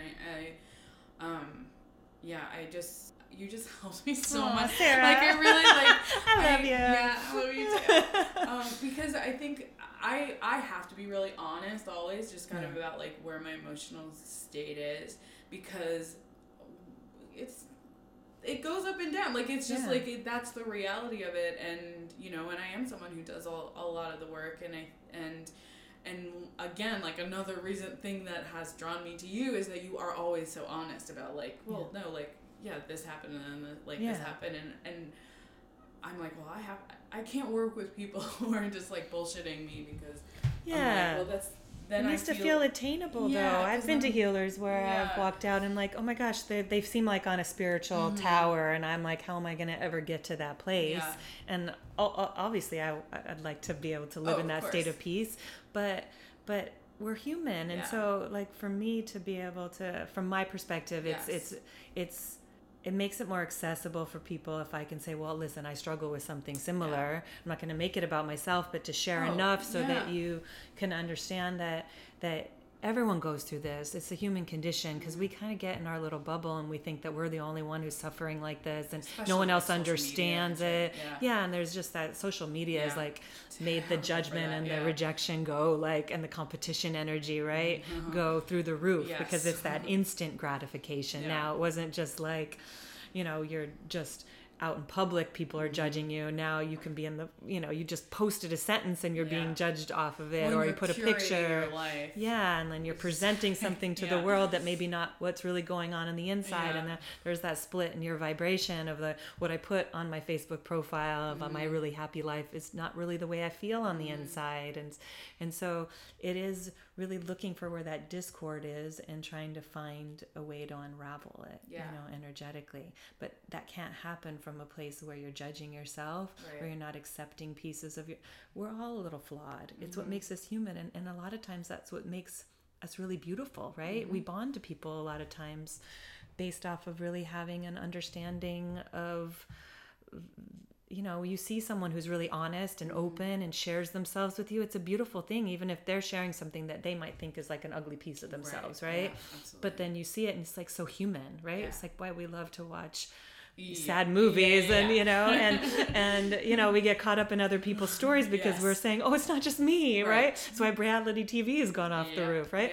Is because it's really like, because you get to go, okay, I'm not the only one that goes and that's, I think, what the internet and social media has done, is in some ways it does make us more bonded, as we go, oh my gosh, it's like I'm reading this person's blog and they're just like me. And then there's also the piece where everyone's trying to, not, I wouldn't want to say everyone, but there is a you know, we everyone wants to be seen in their best possible light. It's the human nature, right? To want to be accepted and to want to be approved of. And so there's that discord that happens on there that's, you know, it's a real trip to like, cause I don't present the like positive, like, oh, I'm like my fun times. I often am like sharing my struggles. Yeah. And it's a real trip because it's like I'm constantly putting out the flaws. And it's almost, I do it as like, for me, it's part of my healing process. And I do it because I'm like, well, if I put it out there, then there's less shame around it, because it's like, well, I put it out. It's already there. Everyone's seen it. I've already admitted it's not that hidden this is in here. your energy anymore. So exactly. it is the thing that we hide from ourselves that locks in our, because we keep tucking it away. Because I don't want anybody to see that because I'm ashamed of it, or I don't feel good about it, or I'm afraid I'm not going to be approved of. Yeah. And so that I call it pickpocketing, where you're taking it and like tucking it behind you, right? I don't want you to see this. I'm going to tell you. I'm going to show you who I am. But that creates a discord in our energy. But it's also a judgment of yourself. And so when you can just when you take the hiding, because it's really that, like, what's invisible that we're hiding from, if you can make it visible, that's where all healing starts. Absolutely. Because then you can shift, like you said, it's malleable. Now I'm like actually dealing with what I'm dealing with, you know? So if, like, when I'm working through stuff, I'm really I'll be like, okay, I hid this for years. I'm going to talk about it now. I'm comfortable, but I'm going to do it, because then all of a sudden I was like, why am I so even worried about, what was I so worried about? Like, no one's even judging me. I was the one doing it all. I created the whole thing inside my head. And then I created this whole reality around it. And when I can just let it flow, it doesn't have a hold over me. It doesn't have power over me anymore. Now I'm able to shift it and change the story. So it is the way in which, and also people, I think, relate, you know, when you are really honest with yourself. I know, it's just weird, because it's like, when I do it, like, there's a lot of times where I'm just like, oh my god, I'm so annoyed. Like, it's not annoying, I was kind of like complaining, but like I try to be very authentic in the way that I do it. And I also just like, while I maybe like initially will have that thought, I mean, I force myself to, I try not to think about it. I just, I'm like, I have to do this, I'm just going to do that. If I like something comes in my head, I just like type, but like not even editing it really, and just like, just like put it out there. But yeah, like, even with that initial like I'm uncomfortable, whatever, the levels of healing that happen just because I put it out there overpowers whatever sort of insecurity and judgment or like whatever thing. And you know, there'll be times where it's like it'll really hit and someone will like really resonate, and then there's times where it's like 3 people see it. And it's also learning how to just be like, okay, well, that was something that worked for me. Because it's for you, though. But it should be about you, and not like about the response from the other person, right? Or I don't like to use the word should, but you know, if you are doing it for your own healing, then it isn't really about who likes it. Or, I mean, if people get something out of it, great, but it's for your process that it's not about what you get kicked back from putting it out there. For sure. And so it is about, if you feel called and I need to share it because I need to get it outside of myself, and this is the way that I can do it, great. Yeah. And also I think because I've just seen so much, and I'm excited for you to now start like really putting your stuff out, because just seeing so much how when it does hit, or even if it's one person who's related to it, how much healing happens for them. And like, because people will reach out to me all the time, and it's like, okay, well, it's worth it even just just but then for there, that. that's the gift, right? Because that's where we're power with, right? Yeah. Is that like in sharing something that I had kept hidden, I'm taking power over that situation, and I'm going to share it, and then my sharing's going to maybe give a healing to somebody else, or just an awareness to somebody else. Yeah. And even if no one else gets it, at least I did it for I did it for me, and that's all that matters. And whatever comes back, me too. So that's natural for me too. Yeah. And so, but it is. I used to hide a lot of stuff for years, and I really saw what power then it had over me. And I kept, because energy is always in motion. We think of our body as a physical being, but it's energy, waves of pattern that's moving, and light and sound that's collecting and making this physical thing. And we have layers of our aura that some people who are psychic can see, but for most of us it's invisible, right? And if energy is always in motion, then anything is malleable and can be let go of in any moment, and something new can be re-included. But when you're hiding it, it keeps re-including it. Yeah. And so if you want it to be gone, it can't be hidden anymore. It has to come up. You don't have to share it with the world, but you have to at least acknowledge it and bring it up into your awareness to make a different choice for yourself. That's where our free will comes in, of that we really have the capacity as humans to navigate using our free will consciously to get everything we want. But unfortunately for a lot of us, there's a lot of stuff going on in our energy that it's hidden, and we don't even know that it's in there. And so when we can learn to bring it up to the surface, we can now shift it with our free will to go, okay, I'm gonna go do this homework. And by doing this homework, I'm using my free will to consciously shift this story maybe I have in my subconscious mind, or I'm sending a different message to the cells in my body, so they're going to start to shift. And since everything in your body, all of your bodies, is connected, you shift one place, it starts shifting everything else. So that's why I was saying each person has a pathway. Some people have to shift it in the body first, and then it's going to ricochet and go into the mind, and then maybe into the emotion. And some person, maybe it's all in the subconscious mind, and they just have all this stuff that's being stored from past experiences that's just running like that. You have a lot of that stuff in your energy. And so just being stored, and no matter how hard you try to work past it, if it's stored in there, it still has a hold on you to a certain degree. And so there's mechanisms by which this can be deleted. And so but it is about that conscious, like being able to bring it up to the surface and make it visible, because then it's the shame, really, right? And like it's the shame and the judgment, and then shame turns into blame, and you know they just kind of are a cascade, and they all really come off of that judgment and that rejection energy. Either we're doing it inside of ourselves, and from a deeper level, it comes from a separation energy, like because we came into these human bodies and we're all separate from each other, and we're all out. We're born into a world that's survival of the fittest, and it's us against them. And so we start from that paradigm because it's in the collective unconscious on the planet, and whatever's in the collective unconscious, this is what astrology is kind of trying to teach, is that when we come through the planet as a soul coming into this body, we're coded in our DNA with the landscape of what's going on in the collective unconscious, the agreements that the collective holds, the blueprint basically of what the human condition is coded into us. And so that's part of our paradigm. So even if we're working through our own stuff, we have this whole other level of stuff that's coming from the planet where you can see.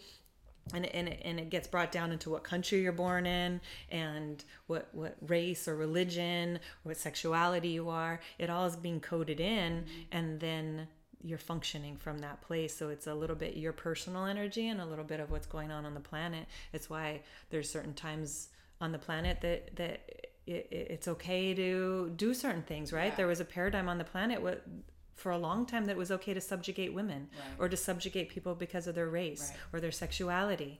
But that shifted. But you can see as it shifts, there's generations that still are in resistance, and it's not really 100% their fault, because it's coded in their DNA of the way they come through, of that coding, that this is the way the world functions. So when the world starts to move past them, we're seeing this in our politics right now, because the world shifted so fast that it was too much too fast, so it threw us back a little bit to clean up those crumbs, to bring all of this gook up to the surface so that we can look at it and shift it on a deeper level. But that understanding that we have to look at it on all levels of like what's going on in culturally, because that's a piece of us. And I think that's what social media does, is it lets us see what's going on culturally, but then to use that consciously. Do you think that it is feasible for people who are in the older generations where it happened? I mean, I'm sure it's a lot of confusion, and fear, and because it's their unknown. But do you think that it's feasible for that to shift for them, that they're capable of shifting that? We all have free will, and we all have the ability to have awareness, but it takes the desire, right? And so it really is. It's really triggering, though, for people. If you've lived your life a particular way and then the world starts to move on, you start to feel like you're getting left behind, right? Or you just have a strong belief system that that's just the way the world works. And when the world's not working in the way that you thought it was supposed to work, it's very triggering. It's scary, right? And so the world has to keep evolving, and it's going to, but nothing's ever locked. So anybody who wants to shift, it's not really about exactly the time you were born in, but it's more like what you got coded in with, and so some people, it also happens on a higher level. If you're trying to work through something on a soul level of a particular lesson in this lifetime, that you might choose to be thrown into parents that are holding that belief system, so that it would trigger it up, and for you in your energy to shift them, but also so you could fight against it, so you could resolve it once and for all. Or if you are coming in and you're going to be a woman in this lifetime, and you really want to work on empowerment, but maybe you're born in a country that holds a lot of subjugation of women, you might get born with, I have clients like this. It's really fascinating to watch, where their parents protected, they live in a culture where women have no rights, but they got a dad that just was like, no. And protected them, and then raised the money to send them out of the country when they were old enough to give them a different life. And so you really can see how it's programmed, but it's not, it's nothing set in stone, right? Because energy is always in motion. So if you're just aware of what the levels are of how you can unconsciously be functioning, then that gives you the ability to shift them. Okay, what was happening on the planet at this time? What part of that did I absorb is true? Because sometimes we just take things. My parents showed me that model. My country showed me that model. My community showed me that model. That. Then I took that model and I started acting from that place as if that was the truth. And that's where people get in, this is my truth. This is the truth. And it's like, well, that's your perspective based on your truth, from your vantage point, from your experiences. There is no real, on the planet, universal truth, maybe more only in the universal laws of the way nature runs. But from a perspective standpoint, that's where we have to break down those things. Where have I accidentally just taken something in as a belief system that was modeled for me that doesn't work for me? On a personal level, and this is a lot of what I've been dealing with recently, and understanding, with trying not to be too attached to my own story, as you know, I can. But we all really are. It's human nature. But that from age 5 or 6 or whatever, that I can figure out how to say this without being sensitive. Again, I don't like to use the word overweight or whatever, because I don't really believe that is a thing. I don't, what does that even fucking mean? Yeah. Compared to what? That's a judgment. Yeah, over what? But when I was skinny as a kid, and at one point in time, I had a neighbor who was telling me that I was fat, and then someone else told me that I was fat. Yeah. You can look at photos. There's proof. I was I was very small, because I'm short, and I was skinny, and had a giant head on the rest of my body. And so somehow that infiltrated, because it was the first time that I had any awareness of my body, because I never thought of my body before that. So that was my first awareness of my body, was okay, you're fat, and that word fat meant something bad. Because she was a fundamentalist Christian, so she was telling me that God hates fat people, and fat people go to hell, and so you're going judgment. To hell. Yeah. So I was. Well, she triggered a fear, right, in your energy. It was her own so it's on an energetic level, it's called an imprint, right? So someone gave you an imprint, and it got stored in your subconscious mind. But then that fear of getting fat starts to create creates the reality of it. Right, and not just because of that. Lots of things happen. I developed an eating disorder. All those things happened, whatever. But they became my reality from that. And then from that, there was never a point in time where anyone, parents, friends, the society, doctors, teachers, anyone said, who cares? You're fine. You're good just the way you are. It was, your body's unacceptable. You are unacceptable. You being this weight is unacceptable. It's something that you have to fix. There's a problem with you. You know, you're 8, 9 years old. You have to go on Weight Watchers at 9.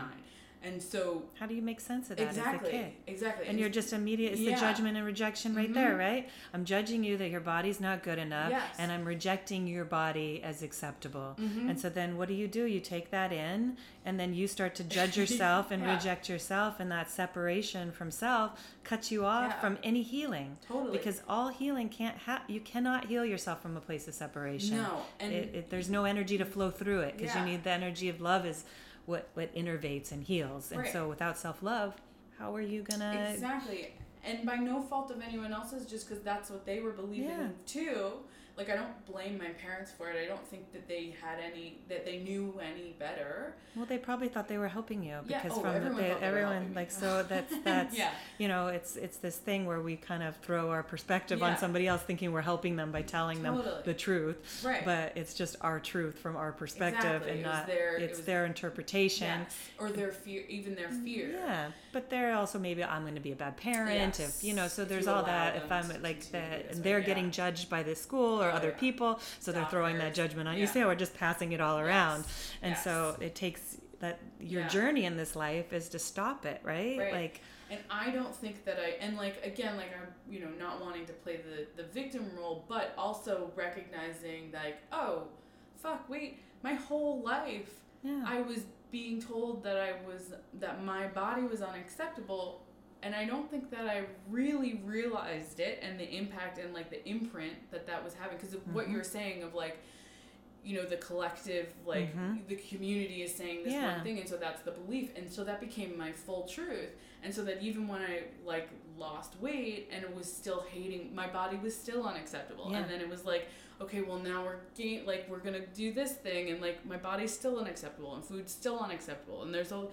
Because the judgment still lives, even if you're, because that's in your field, like, that's in your subconscious mind. So just because you shifted your body, you haven't changed really the cellular data, and you haven't changed that subconscious belief system. So you see, that's why a lot of people yo-yo too, is because they're losing it. But, like, that it's... you can't control that. Like, that judgment is imprinted in you, and so it's just functioning. So you fix one thing, and then you're going to look for the next thing to fix.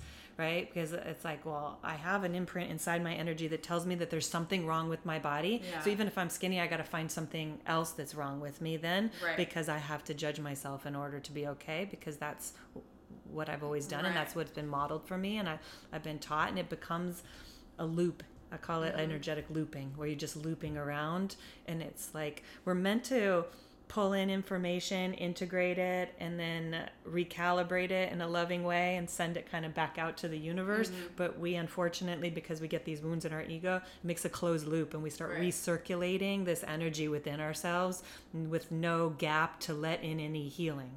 So your mind just starts to go around with this belief system. Someone said you didn't even have a concept of what fat was, right? Or even body, like, I had the same thing where people started saying to me, like, oh, you're anorexic. I had the opposite, right?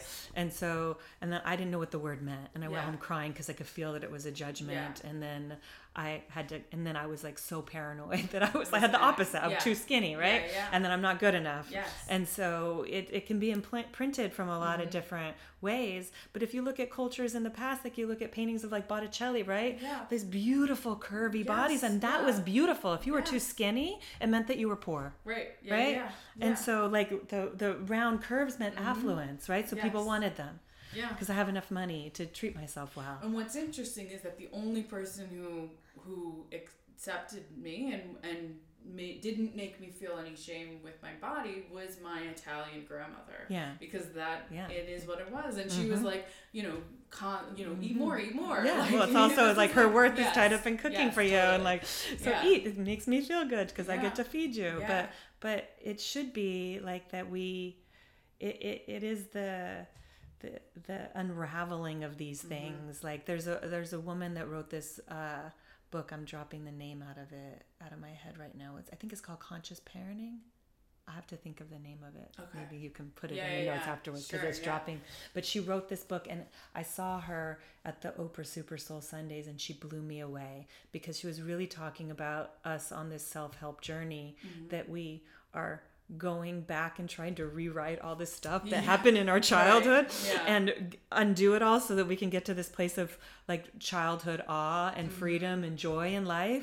But what if we just raised a generation of kids without doing that to them to begin with? And so that we don't even have to go back, and they don't have to go back and undo it, right? They're just not like, let them keep their magic. Let them keep their innocence and their belief systems. Don't put your beliefs on, like let them figure it out for themselves. Let them hold on to that connection to their soul and to their truth and what they came to express in this lifetime. And it would be a magical. You're seeing these kids come in that are super magical. These little babies, because they're holding in this new generation. They're free from karma in a way that we haven't been in previous generations.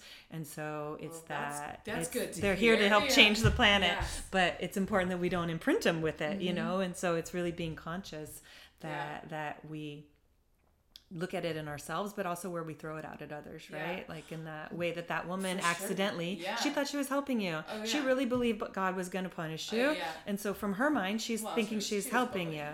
But it wasn't from a positive place at the time.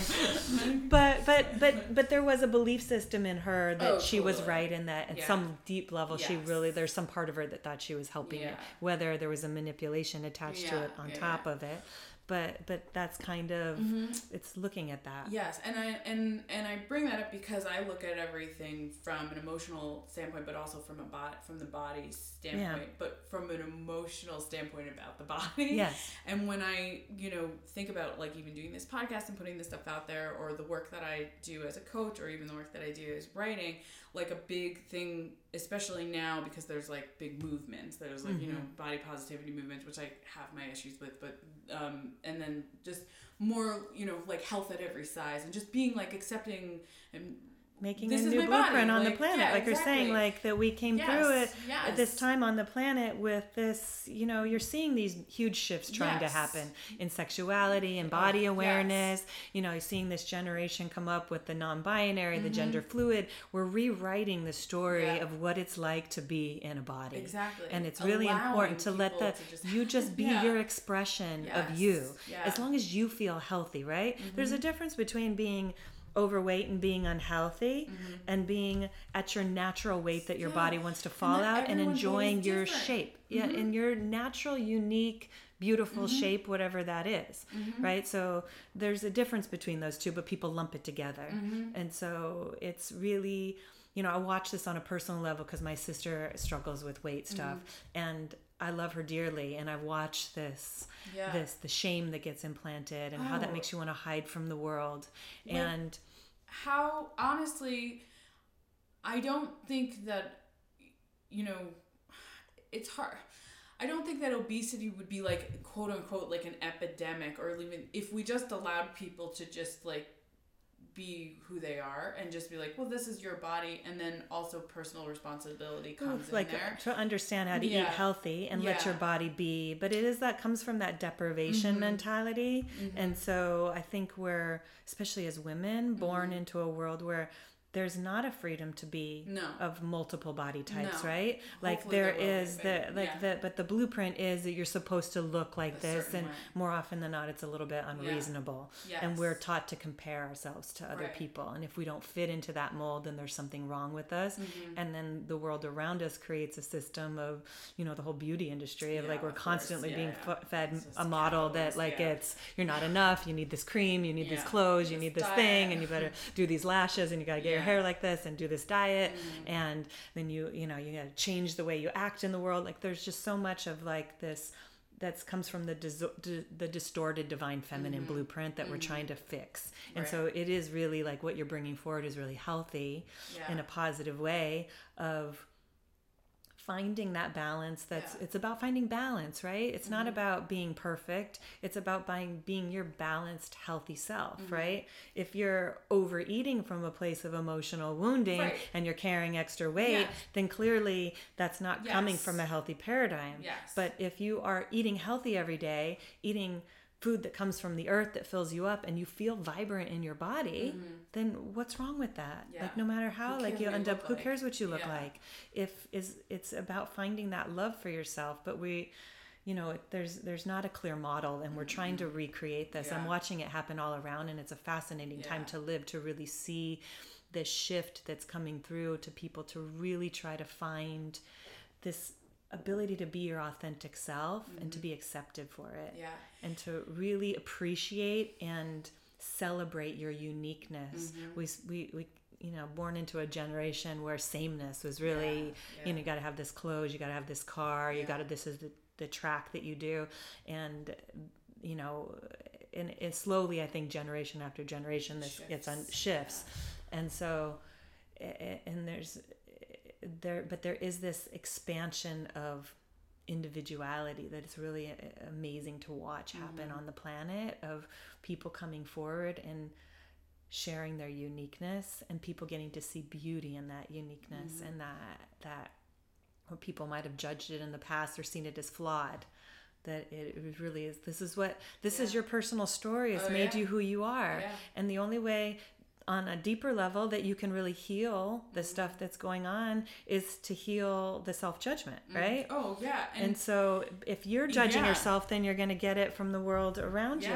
But it's weird because sometimes I think when it comes to the body specifically, and that this is where it comes in, where I think I'm really dealing with now, and understanding that, like, I've done a lot of work around taking personal responsibility, and especially with working with you, and taking personal responsibility for like my emotions and like what I'm bringing in and what I'm attracting.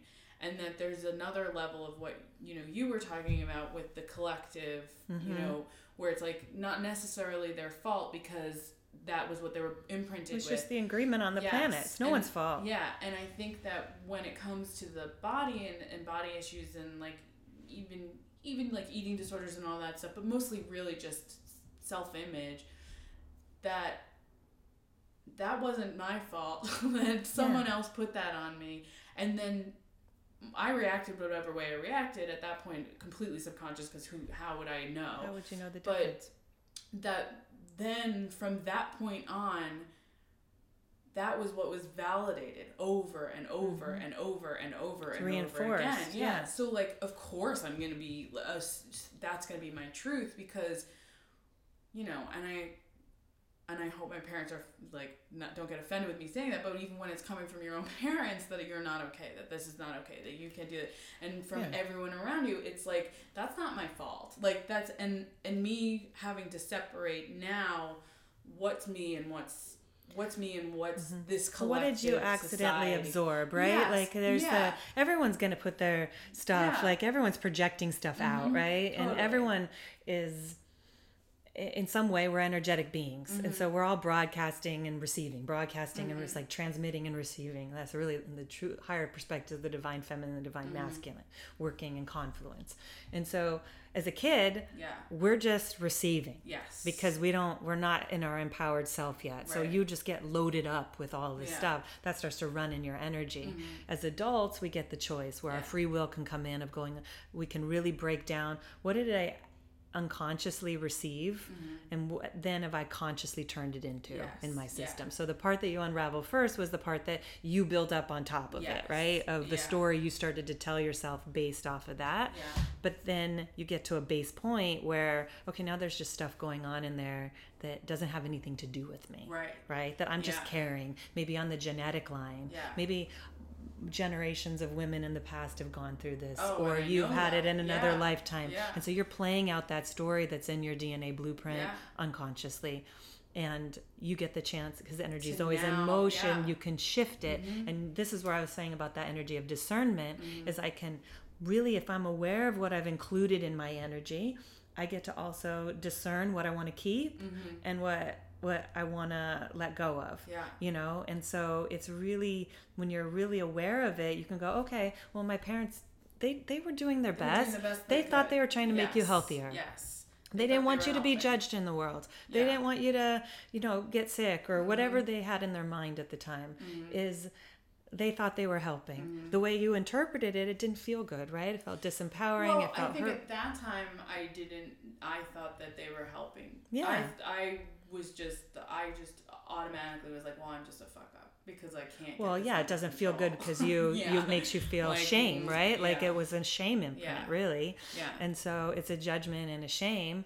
And so then this is where the victim persecutor gets born, because then you want to blame them, right? Oh. And so it's and like, and then but to go, they did the best they could. So in order to cut the shame out of your being, you have to step out of interacting with it, right? So where, we're just usually throwing things back and forth. We're passing energy back and forth. So to stop the cycle is to really go, okay, you handed me this. I caught it. Yes. I didn't mean to catch that ball, but you've been throwing that ball to me over and over again. It just got instinct to catch it. And then somehow I accidentally started to store the balls inside my energy, and you kept throwing me another one. And now I'm like weighted down with this energy that I've caught from all around me. Right. And then I started to believe it, and I started to generate more of the same in my energy. Right. So now I'm carrying around this heavy thing that you gave to me, and this backpack that is full of rocks that I don't want to be carrying.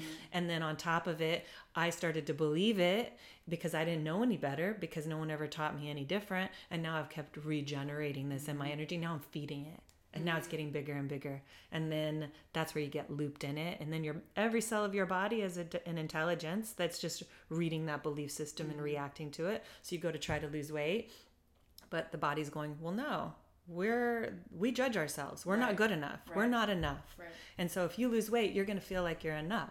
Right. And that's not okay, because we're not enough. Right. So then your cells won't let you lose the weight. Which then is also bullshit, because you lose weight and you don't feel like you're exactly. Enough, and you're like, oh, it had right, but the subconscious mind doesn't make those, it's not reasoning, right? The subconscious mind has no reasoning to it. So it's just drawing up the agreements.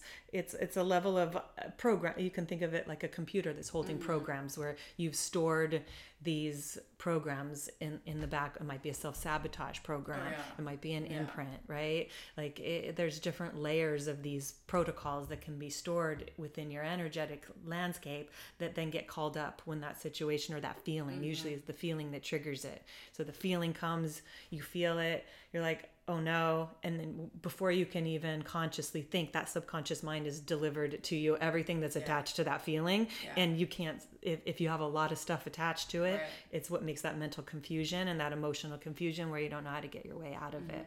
So it is that, like, stepping out of that blueprint and making your own definition of that, and rewriting that story that it's okay for me to be this version of me. With the eye that I still might want to change it. Yeah, and then that's okay.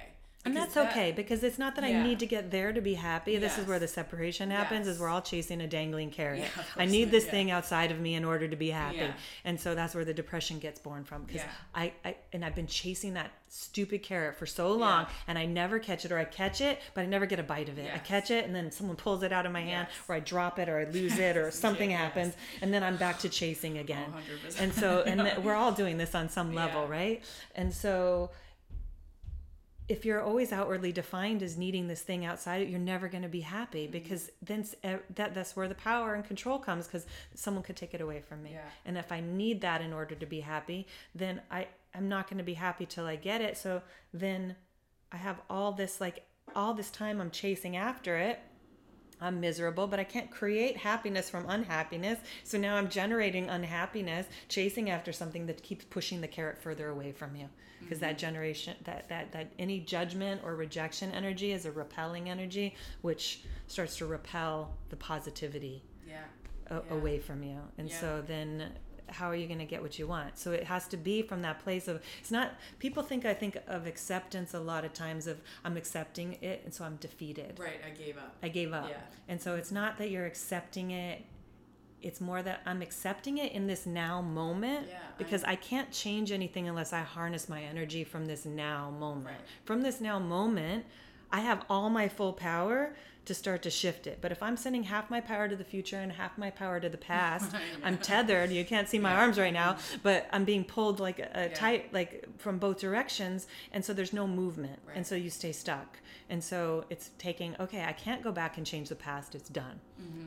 The only way I can change the future, worrying about the future, is I'm accidentally sending a whole energetic frequency out to the future to create that reality that I don't want, accidentally, because I'm thinking about it. We go through our mind and we're like, if this happens, then I'll do that. And if that person says that to me, then I'll say that. And we do this whole dance in our head of creating this imaginary story.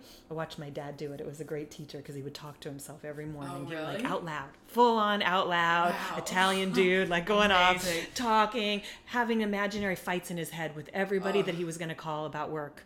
Already imagining that they were going to say the worst thing to him, and then getting on the phone. And of course it would always go bad because he had already created that frequency line of like that vibrational reality of sending that out to the world. Right. And so he got that negative. He had already worked himself up into a fury. And so by the time we got on the phone with him, he's already agitated. They could feel that, and then it would go bad, as opposed to imagining the positive, right?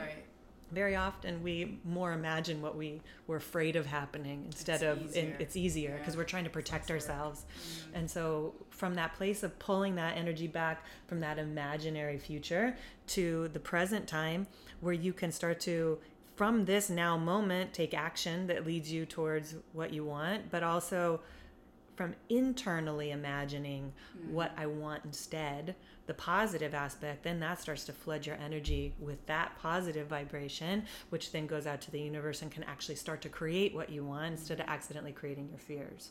It's like the pill. It's the pill. It's the magic pill, right? Take it and don't think about the bad side effects. Only think about the good stuff. Yeah, but the problem is like a lot.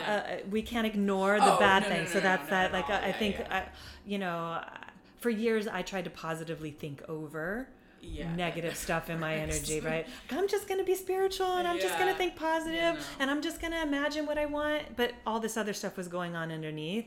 And so it is the thing that I've been trying to figure out how to unravel within myself. But it's what I teach people is like, you have to be aware of what's going on, but not keep feeding it, but just know that it's malleable of what you want to let go of, but also with the eye of what you want to achieve. So accepting your body the way it is now gives you the chance to actually shift it.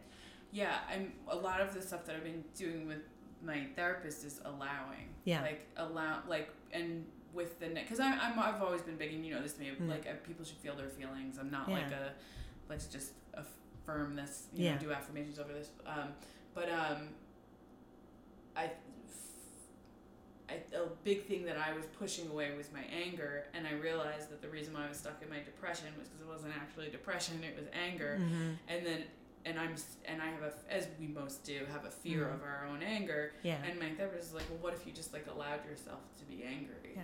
And it was like, instead of having it be this overwhelming emotion where it's like I'm needing to push it away, where it's like if you just like allow it to happen, then it happened, and then you go through it and it's done. It's like, oh, you just went through it. Oh, it's done. It doesn't have any power over you anymore. Was it that invisible? Like when we're tucking it back, we're feeding it. Like by rejecting something, we're actually sending it energy. So we think like, oh, I don't want to feel this. I don't want to feel this. I don't want to feel. You're shoving it down. But as you're doing it, you're sending energy to shove it down, which is actually fueling it, which then lets it overtake us. In our energy, there's a difference between emotions and feelings. A feeling is something like anger that's meant to be, we have an emotional energy and we have an instinctual energy. There's instinctual built-in things in our DNA, like, you know, like fear, like anger, right? That just come up, right? Or being scared, right? Those are just like you see animals and babies do it. Yes, it's just the way they navigate. That's just built in as a survival mechanism in our DNA. Those are meant to just pass like a cloud. You watch a baby, they're learning to walk, they fall down, they cry, then 2 seconds later they're laughing and they're up and running around again. There's no holding in it. It's that they're in an absolute state of allowing and acceptance of what is, and animals do it too.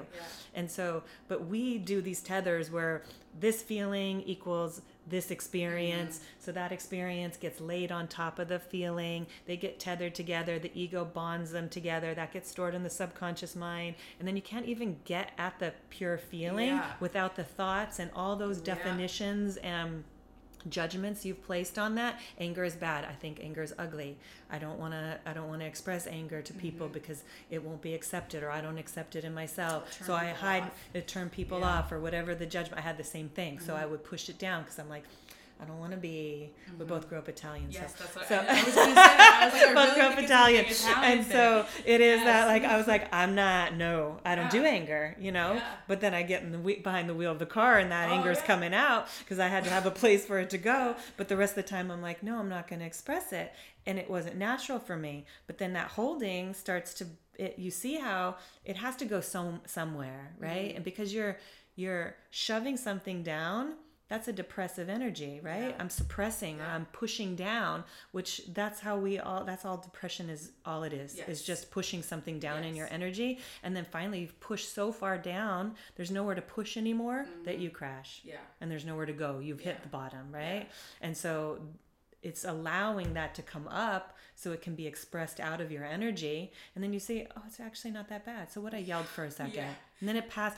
Yeah. Feelings are meant to pass like clouds. They're meant to come in and be like, oh, there's my anger, bye anger. Yeah. Oh, there's my joy, bye joy. Like you're just meant to let it kind of move past you. But we make all these definitions around it and judgments around it and put a story around it. So then we don't allow it to flow. Yeah. And because it can't flow, then it's suppressed, and we made the judgment and the rejection on everything on top of it, then it has a hold over us. Yeah.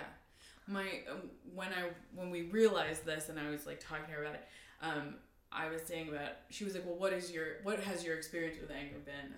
Like growing up. And I was like, well, it's different with each parent, but with my dad and I would just like scream, like get into these like fights where we would scream at each other, but then by the end of it, we were either laughing or it's like dealt with, and then it was like fine because my dad's the Italian one, so we would just like have this like Italian rage, but then it would be done and we were good and it was fine.